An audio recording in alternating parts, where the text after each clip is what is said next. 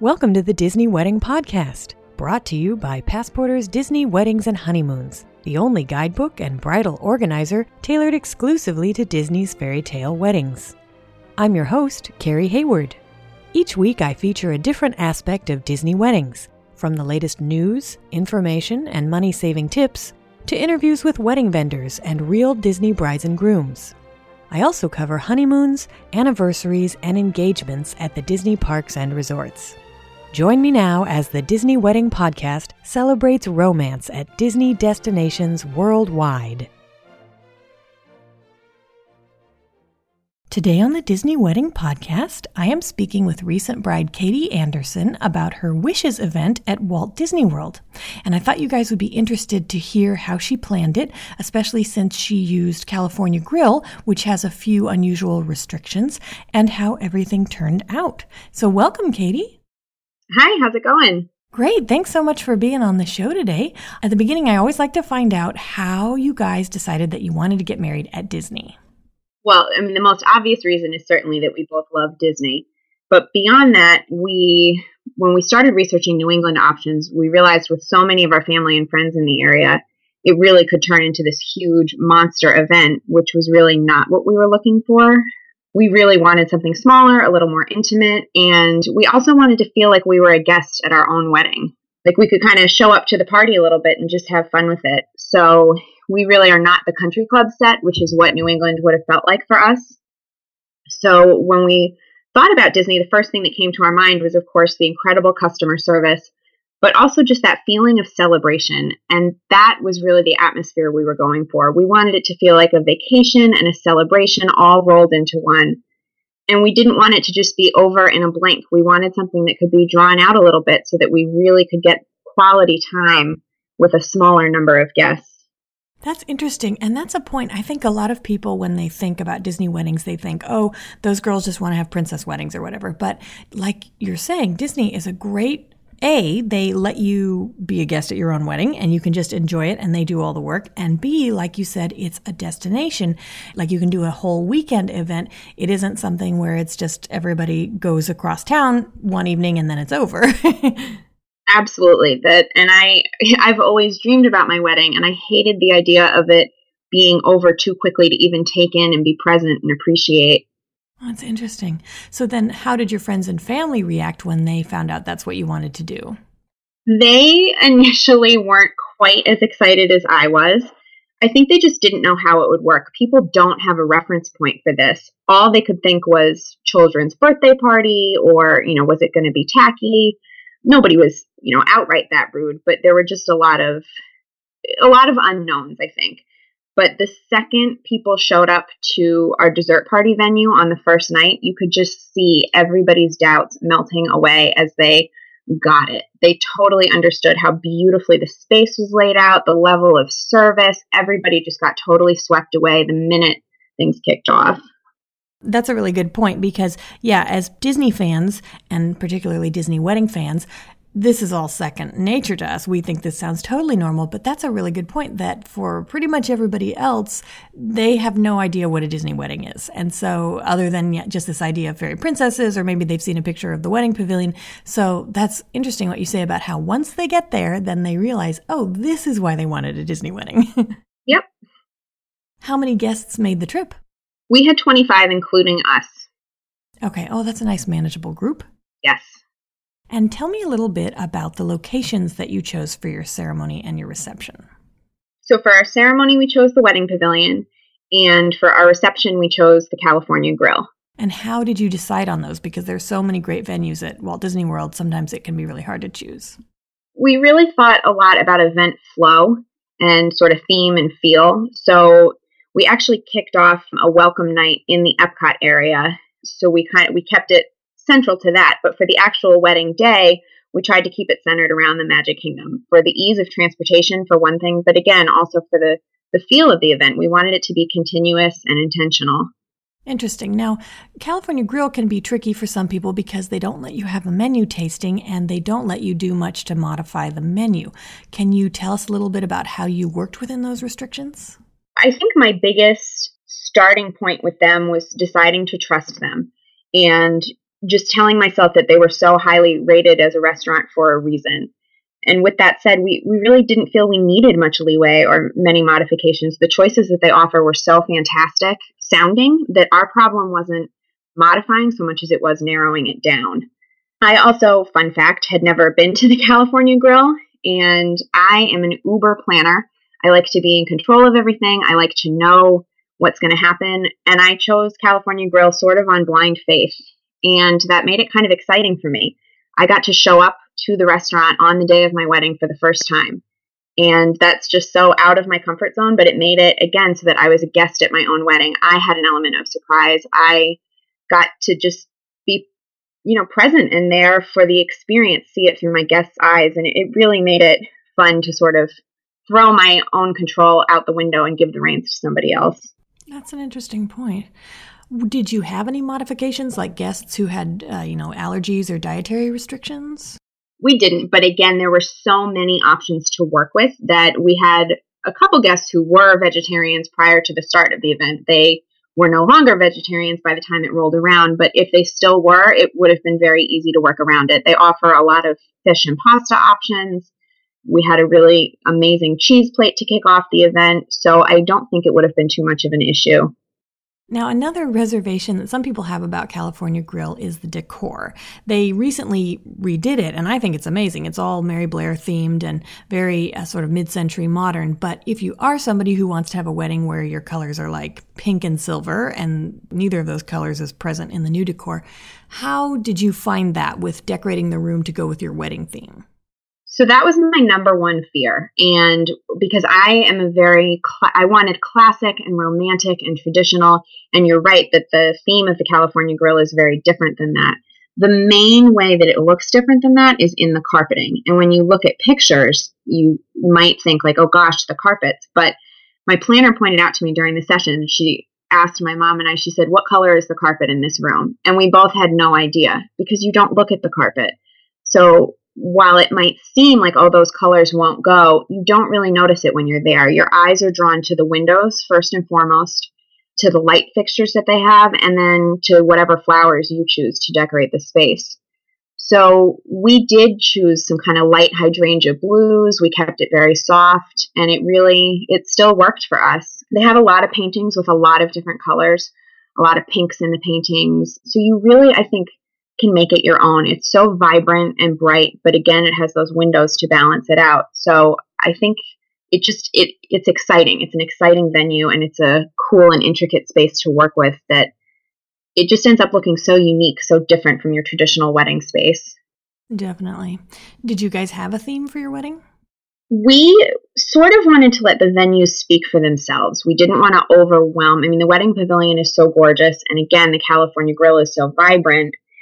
We didn't want to overwhelm it and fall into that sort of birthday party feel that I was talking about earlier.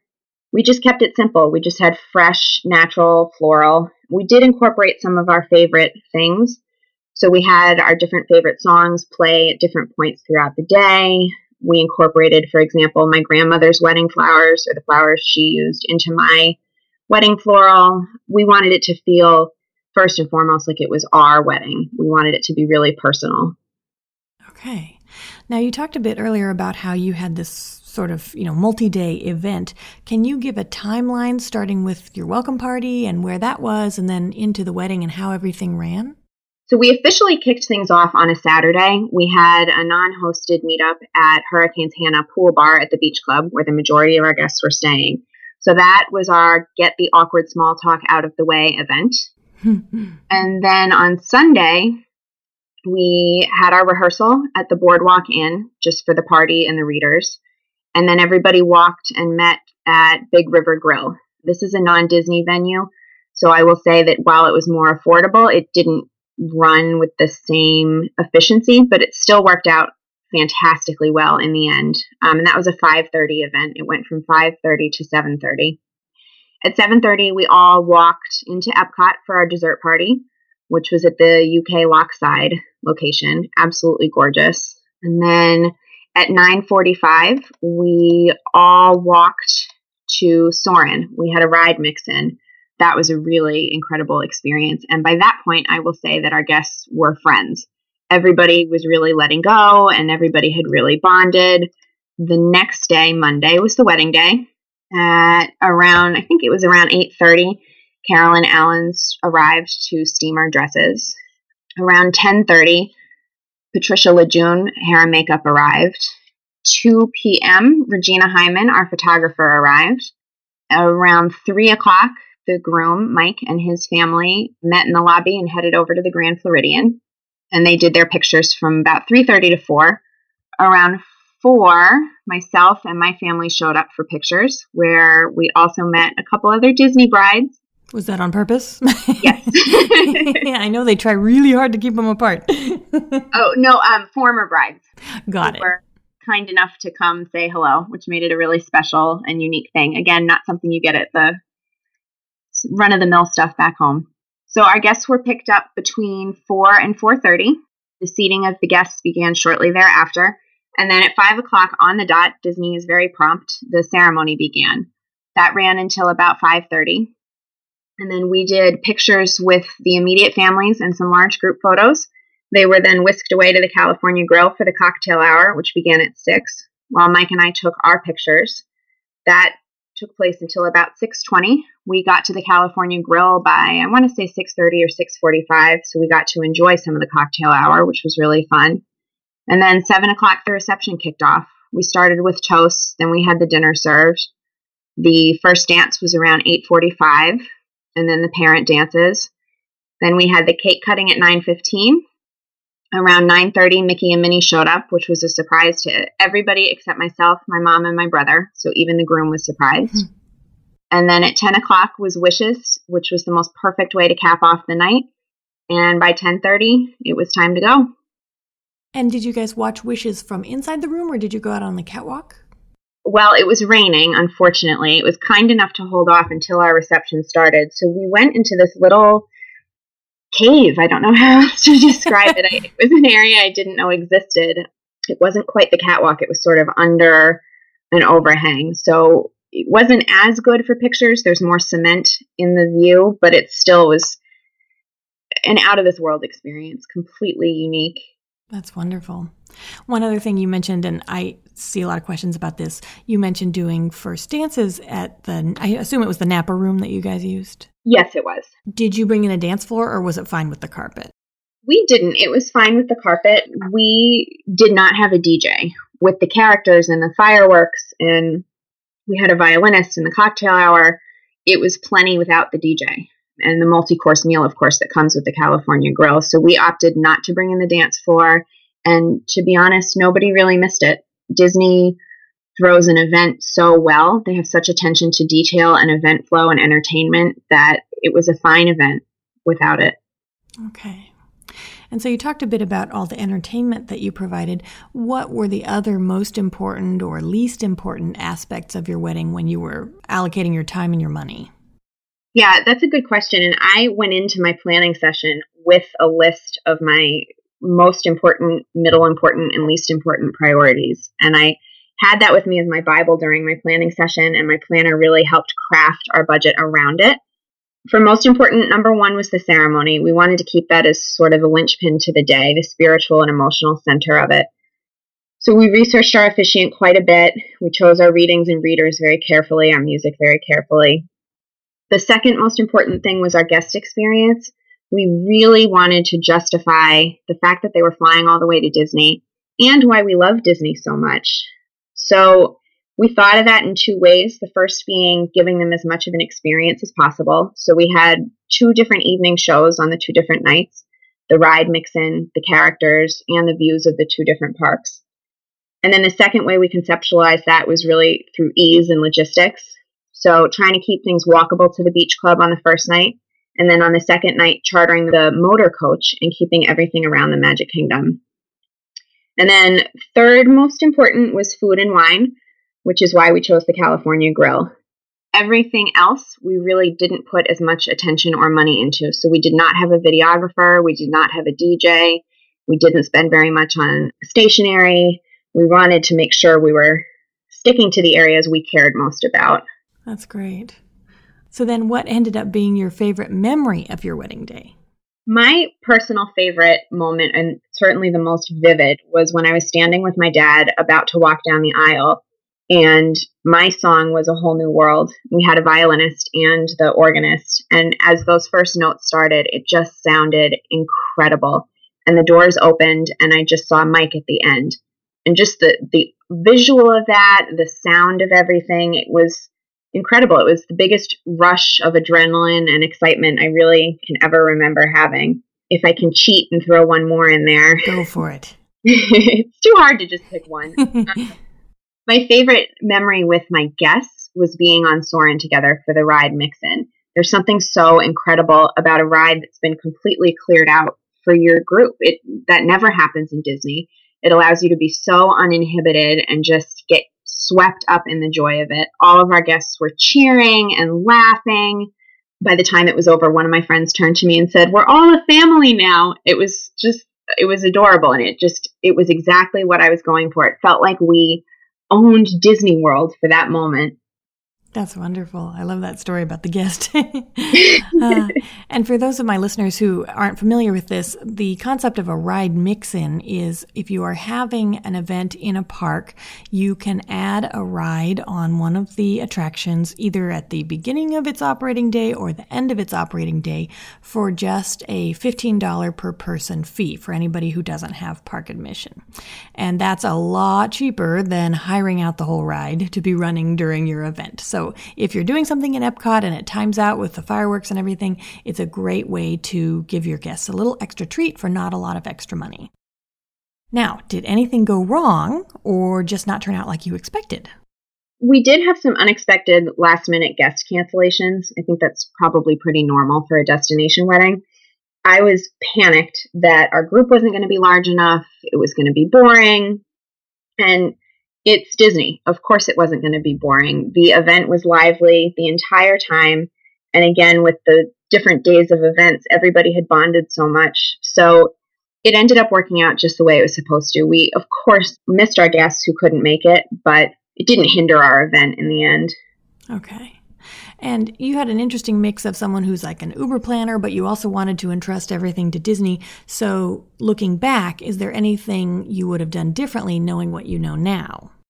No. And I'm really a very analytical person. I usually, want to recap the pros and cons, and I can't think of a single thing that I would change. That's wonderful.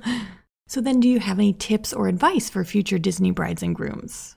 The first really biggest piece for me is just to enjoy the journey. The planning turned out to be just as much fun as the event itself, and I just kept telling myself, you're getting married in Disney World.